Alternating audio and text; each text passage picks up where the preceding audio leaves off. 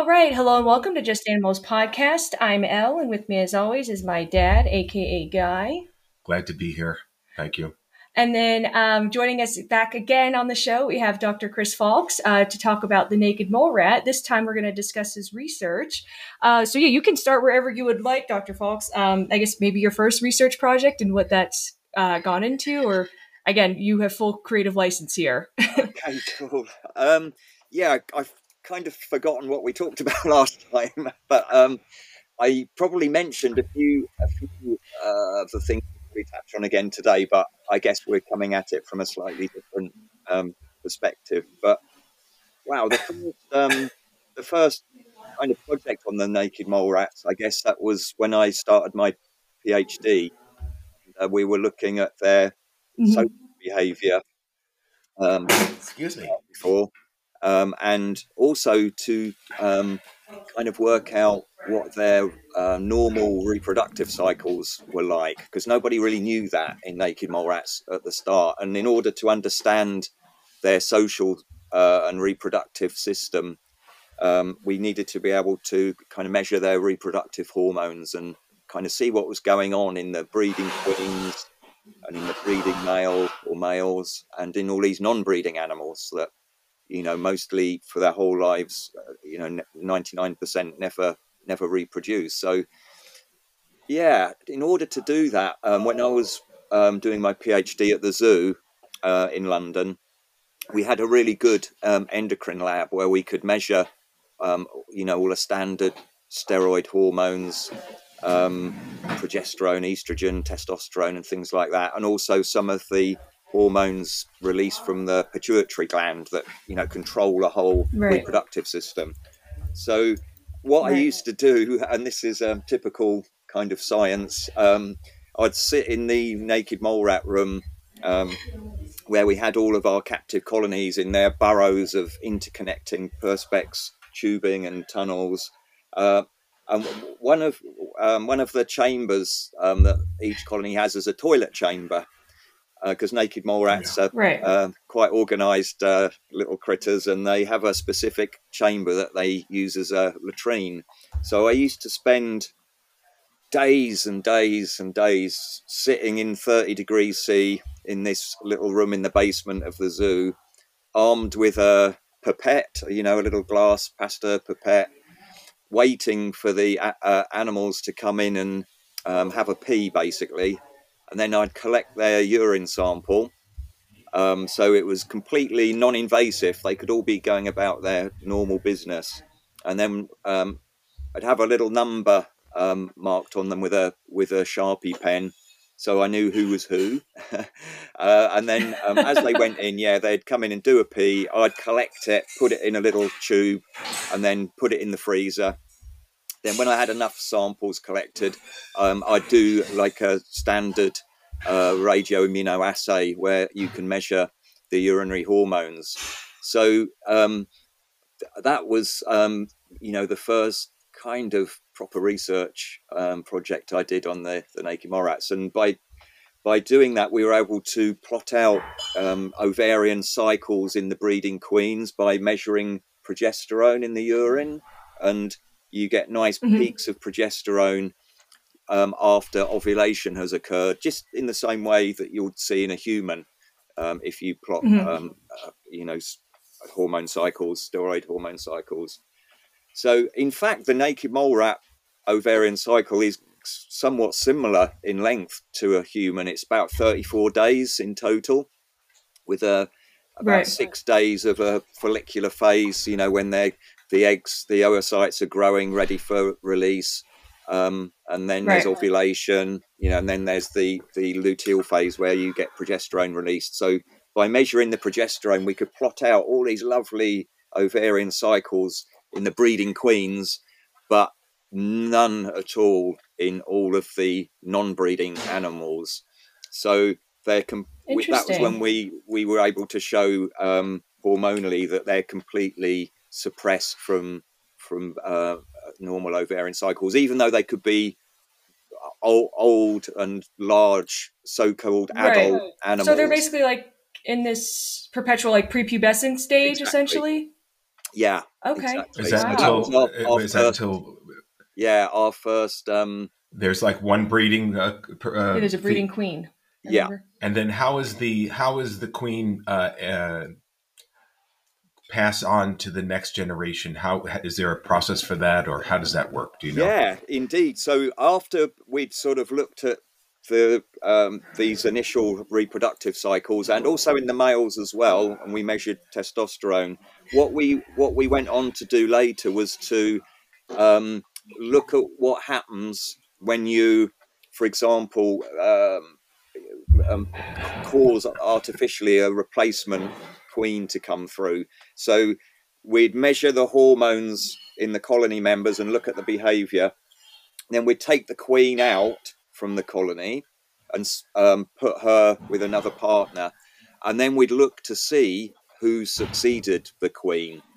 And what we saw was it was the female in the cases we looked at, the next high-ranking female stepped up and took over, and then we could see her ovarian cycles would commence by looking at the progesterone in the urine, and also these females that took over as the new queen had high levels of testosterone in the females. In other words, Interesting. They were aggressive, because we all know that too much testosterone leads to aggressive behavior, and so that was So it wasn't any kind of lineage. It was more of who was the toughest woman around. exactly. So it could be a sister or a daughter or another individual, maybe unrelated to the queen, potentially. So it's all about how dominant they could be.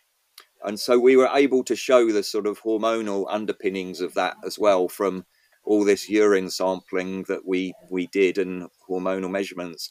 And interestingly, along these lines, there was another colony I was looking at the time, just one of the ones I was routinely studying to work out the baseline endocrinology.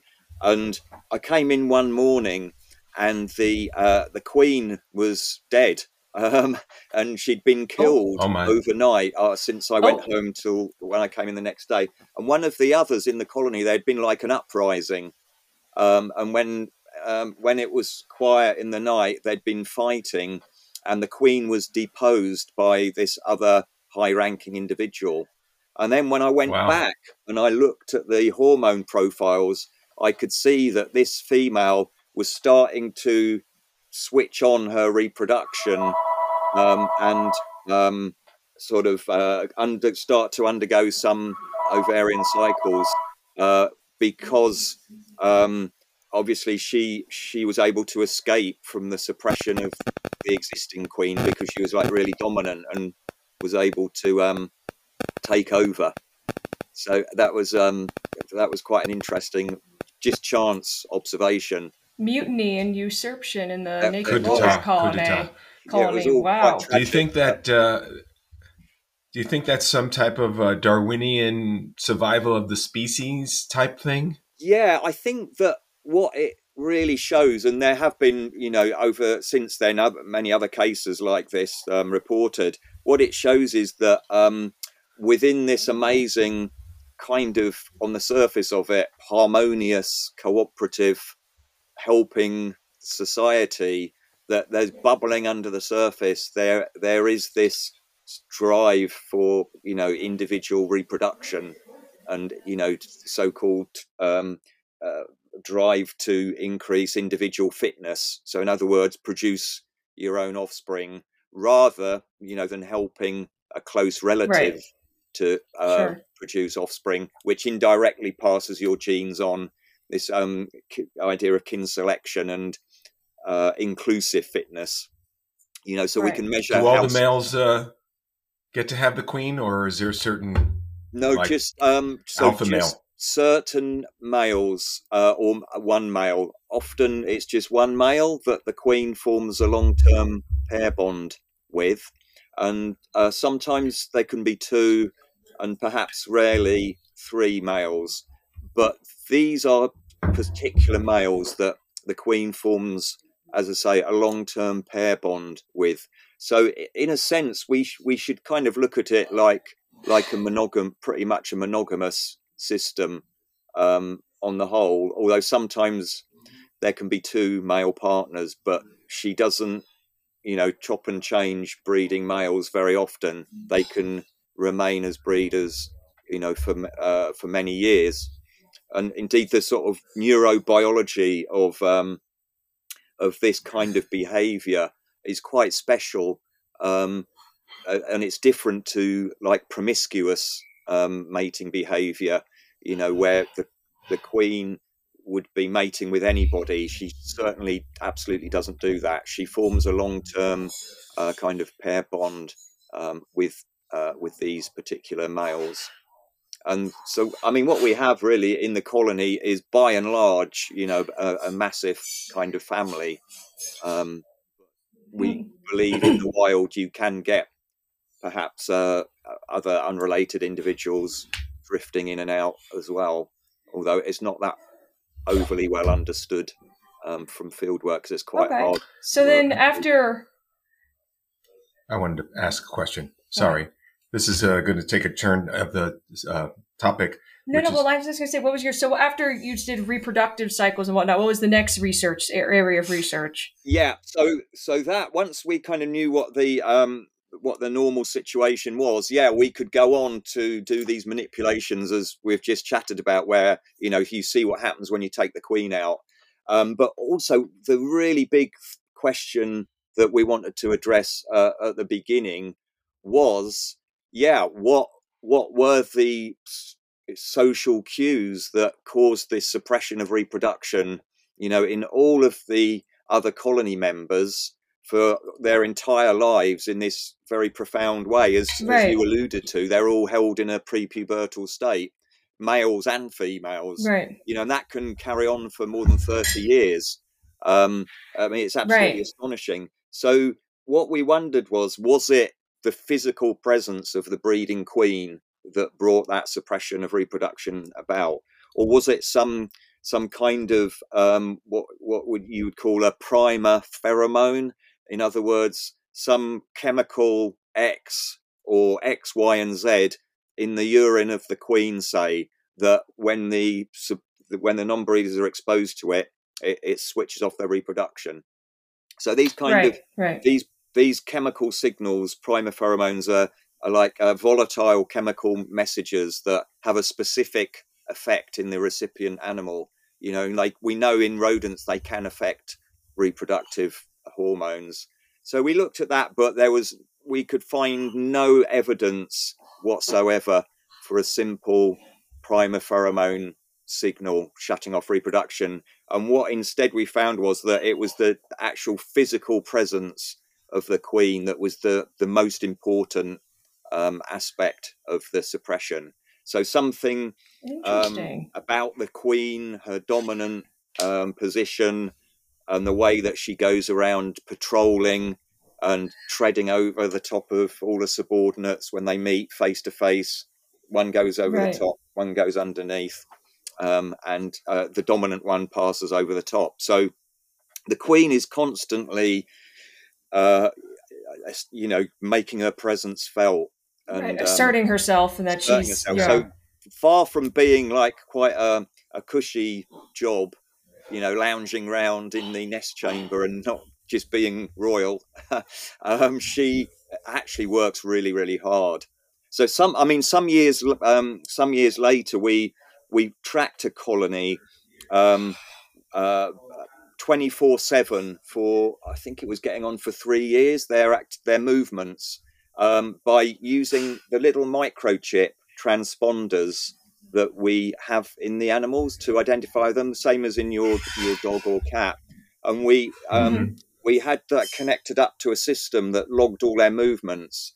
And we found by doing that, over one 18-month period, the queen in that colony was twice as active as the next most active individual in the colony, and actually traveled 3 times the distance to the next one. So they really are working hard busy to to be the queen, apart from producing loads of offspring, of course, which must be right. a nightmare, because every maybe 100 days or so, they could be producing litters of up to 25 is the maximum. Wow. So being a queen is really, something else. Actually, I don't know how they do it. That's a job. That's quite the job. Yeah. Yeah. Everybody wants to be the queen, except when you have to be the queen. Exactly. So that's right. Yeah. I'd like to ask you a different question, and I'm gonna probably mispronounce a word here, so I'll have you help me when I get to it. This is from the Smithsonian Institute, National Zoo. It says their diet is high in cellulose, which is difficult to digest. Naked mole rats have high densities of gut fauna that aid in digestion. They also regularly practice coprophagy. Is that coprophagy? Yeah. Say that again. Coprophagy. Say that word again.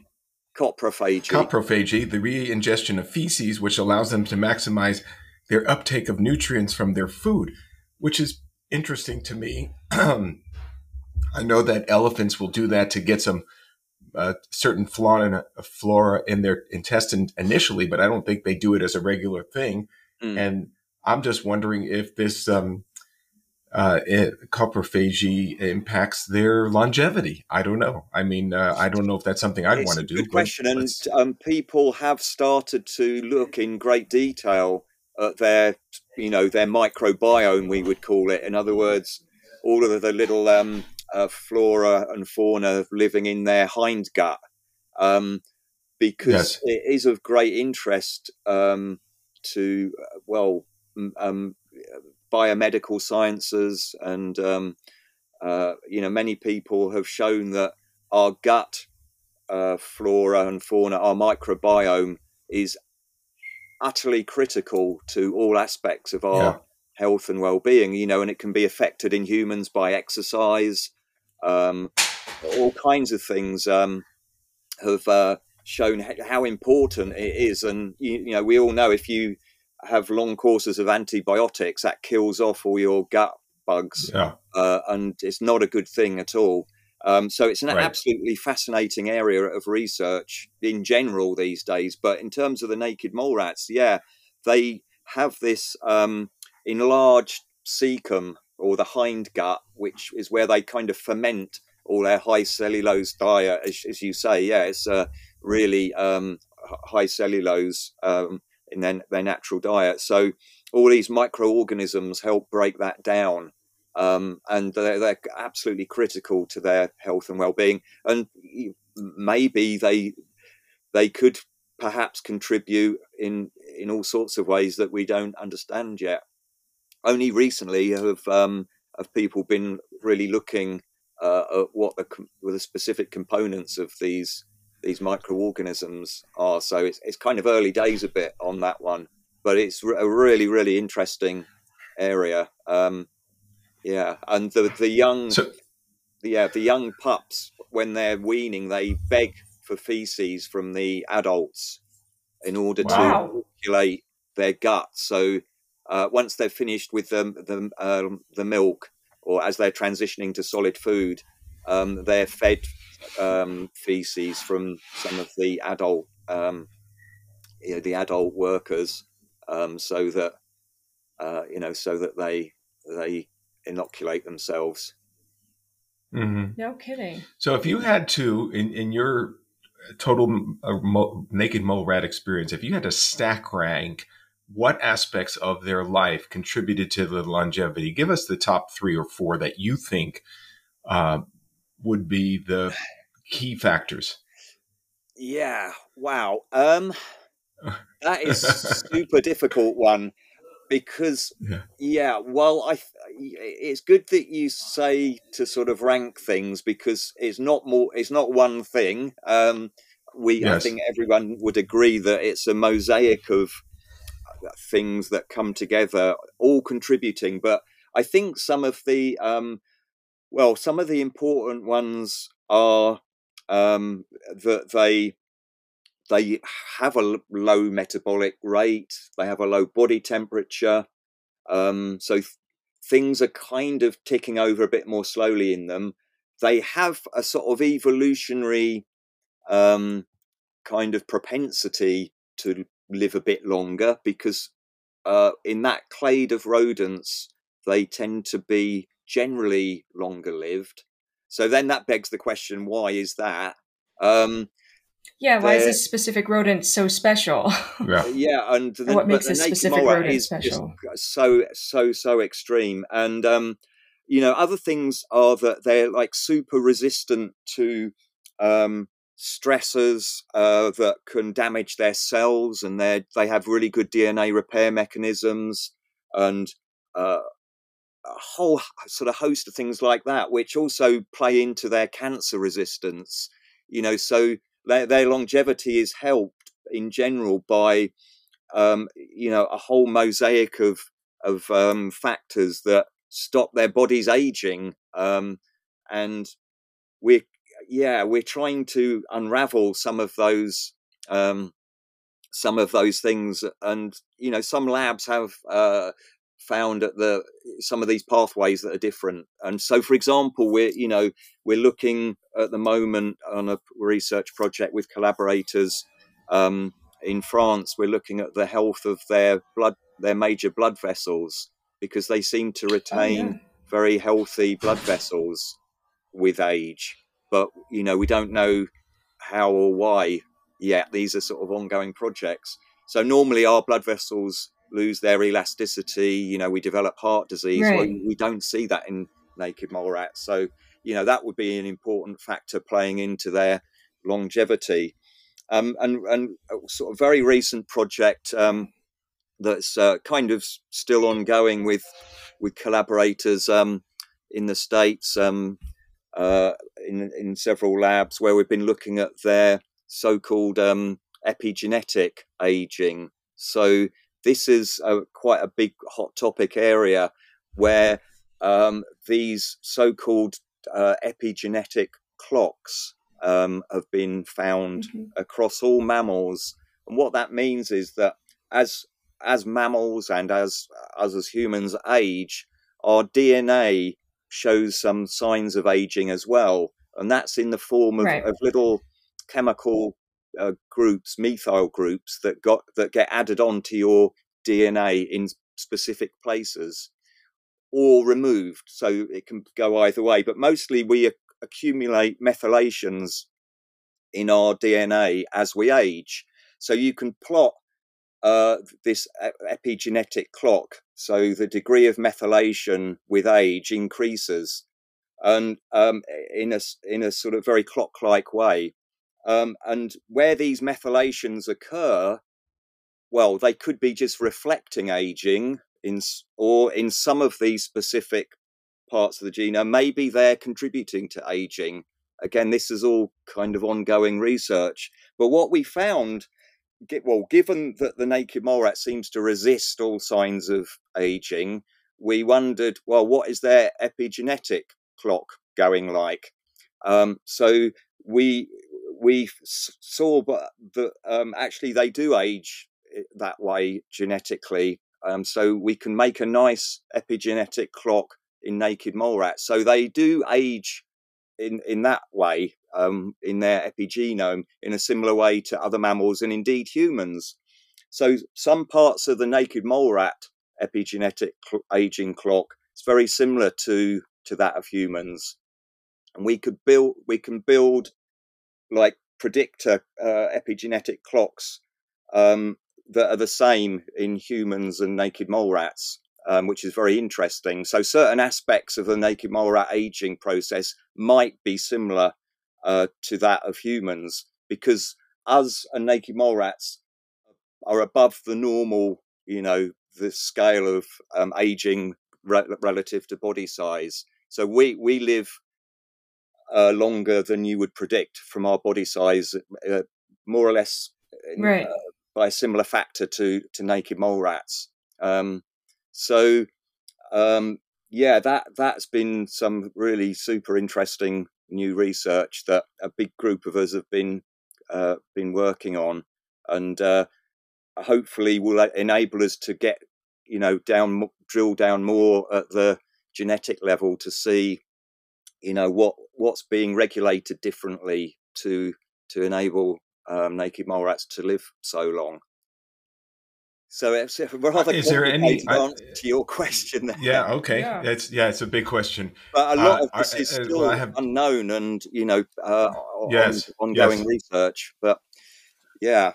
Have you or any of your colleagues ever tried to do a controlled experiment where you had naked mole rats on different diets to see what impact of the longevity? No, we haven't, because what people have tended to do is to try and keep them healthy by giving them the same sort of diet as far as possible as that they would encounter in the wild. So underground roots and tubers, and maybe some vitamin or mineral supplements. Although some of us kind of overdid it in the early days by over supplementing them, and it led to them because their vitamin D metabolism is slightly unusual because they live underground out of sunlight. Right. So you've got to be very careful about supplementing them with some minerals and vitamins because it upsets their normal their normal metabolism. And so we ended up with animals getting calcified kidneys, for example. We noticed when we x-rayed some animals. So people have really been careful to not mess around too much with their diet. And it's kind of difficult to, because they live so long. It's not like a mouse where you can. Yeah, it's a long experiment. 2 years. So it's kind of different to do. But I think it would be very interesting, to know a bit more about that. One thing I have noticed, though, if you give them the sort of rat chow that you feed rats in captivity, this sort of pellet food, they quite like it if you soak it in water. And we occasionally do that if we want to get them, give them a bit of water in their diet, because they don't drink, you see. They get all their moisture from their food. And we've noticed that sometimes it's only a sort of anecdotal observations, but they seem to have more litters after. Maybe it's the high protein in the diet stimulates a bit of reproduction. So that's the only bit of changing in the diet that I can report on that did seem to have some effect, but we've never really sort of looked at it properly. Got it. I have a different kind of research question. Have you ever had a specimen behave in a way that really skewed your research results, or, one just like not cooperating with your research, or an outlier that you've had to, account for within your research?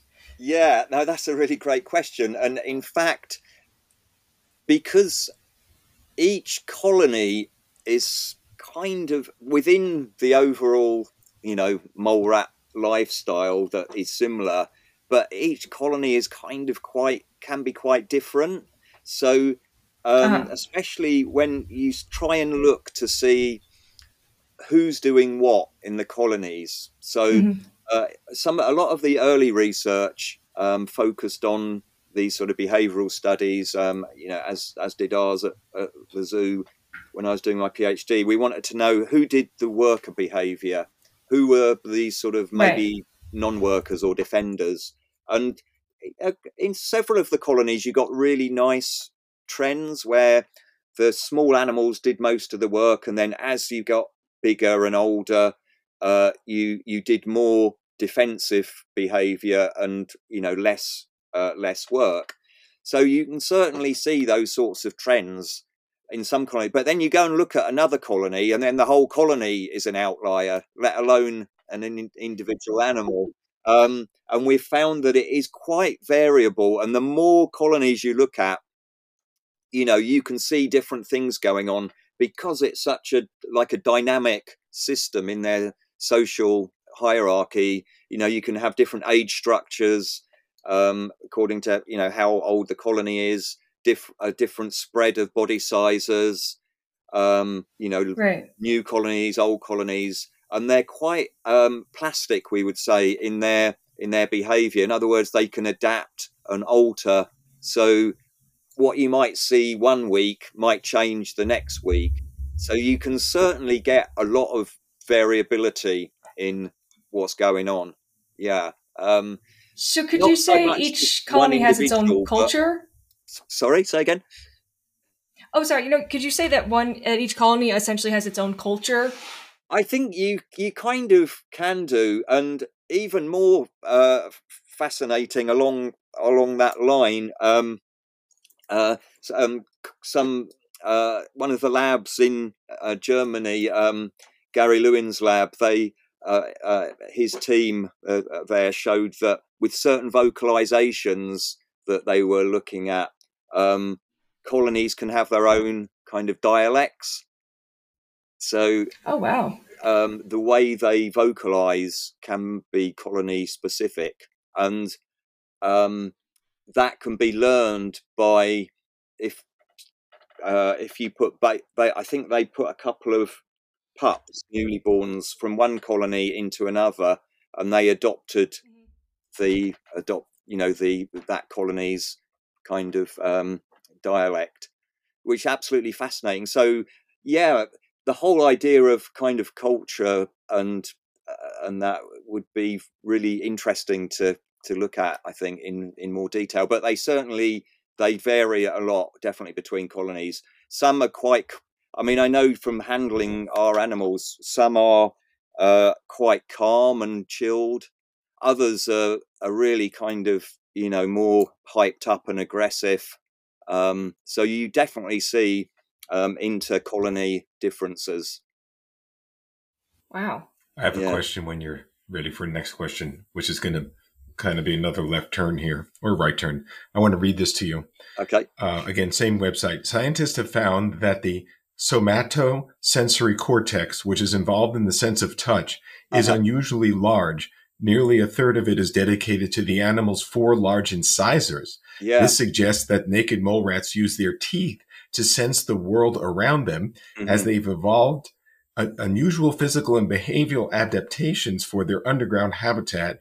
Their brain organization has evolved in parallel, resulting in an equally specialized and unusual brain adaptation. Is there any other animal that uses their teeth as a sensory organ? Not that I'm aware of. That finding was really interesting and unusual. Obviously, in rodents, they're kind of characterized by their big front incisors that they use for gnawing. Rodents are basically gnawing animals. Naked mole rats and other African mole rats, their incisors are outside of where their mouth is. So their mouth closes behind. So when they're digging with their teeth, they don't swallow soil. But it was a really fascinating finding, and it sort of built on what was known in our normal rats, for example, where the whiskers on a rat, each individual whisker has on the cortex a little. I think they're called barrel fields. It's like a little segment of the cortex that, if you wiggle the whisker, it stimulates literally that specific little dedicated patch on the cortex. And every single whisker of a rat has its own barrel field on the brain. So it's argued even that whiskers are more important than their vision in a standard rat even. So that sort of approach, and looking to see what inputs the naked mole rat has, into the cortex where all this tactile information is processed. I think, they have all of these sensory whiskers, on the face and all down the body and on the tail as well. So I think when they wiggle their tail when they go down the burrow, so it's almost like you can imagine like a blind person using a stick to see. They're getting information about where they are in their burrow. But the fact that the incisors also had such a large dedicated area of the brain was, I think no one was probably expecting that. And it's very interesting finding. Well, it's kind of amazing that somebody had even thought that a tooth was a sensory object. And then how do you develop that hypothesis of saying, okay, stimulating a tooth to some reaction in the brain? That seems really like... It is. It's pretty crazy stuff. It is. This animal just nuts. So before we wrap up here, what's one of the most intriguing things that you were not expecting throughout your research that kind of surprised you? What's something that you discovered throughout your research that took you by surprise? Wow. It can be multiple things. We'll do top three. I mean, I suppose the gradual realization that just of how long they live. I mean, nobody is expecting that. I think that is probably the top thing that most people would agree with. And that did come out of nowhere, but slowly, because it took a long time to realize that they lived to like maybe getting on for 40 years. And I think that continues to amaze people, that as each year goes by, absolutely, and there's still a few animals, still hanging on in there. I think that is the most insane thing. Probably secondly, their ability to resist cancer and other aspects of aging, which sort of rolls into that. But that is really exciting and unprecedented, really. Are there pharmaceutical companies looking into researching the cancer resistance and longevity of the animals? Yes. So there's many labs are super interested in all aspects of that, and lots of us are all collaborating and doing different projects to find out exactly what's going on at the molecular level. So I collaborate with labs in the States and in Europe. And all over, we send post-mortem tissues, because we have our animals for many years. Whenever any of them die, we harvest all of the tissues. I freeze them and put them in the -80 freezer. And over the years, I've collected a huge tissue bank, and those tissues are really valuable. And we've circulated them to other groups and looked at them ourselves, and found out some really, amazing stuff just from a few bits of frozen tissue. Right. Wow. Yeah. Well, who knew the fountain of life was was underground? Ponce de Leon was looking for the fountain of youth in Florida, and we didn't know at that time that it was underground in Africa. I mean, and this is the thing in the natural world. You just don't know what's out there and what you might find. People have only really looked at the tip of the iceberg, I guess, really, and things are going extinct faster than you can possibly study them. Well, we speak to a lot of people, and with different animals, and the Department of Defense is interested in a lot of animal behaviors and things, the technologies that they have. Camouflaging. What was that other one with the hagfish? The slime. There's a slime that the hagfish produces that the Department of Defense is looking at.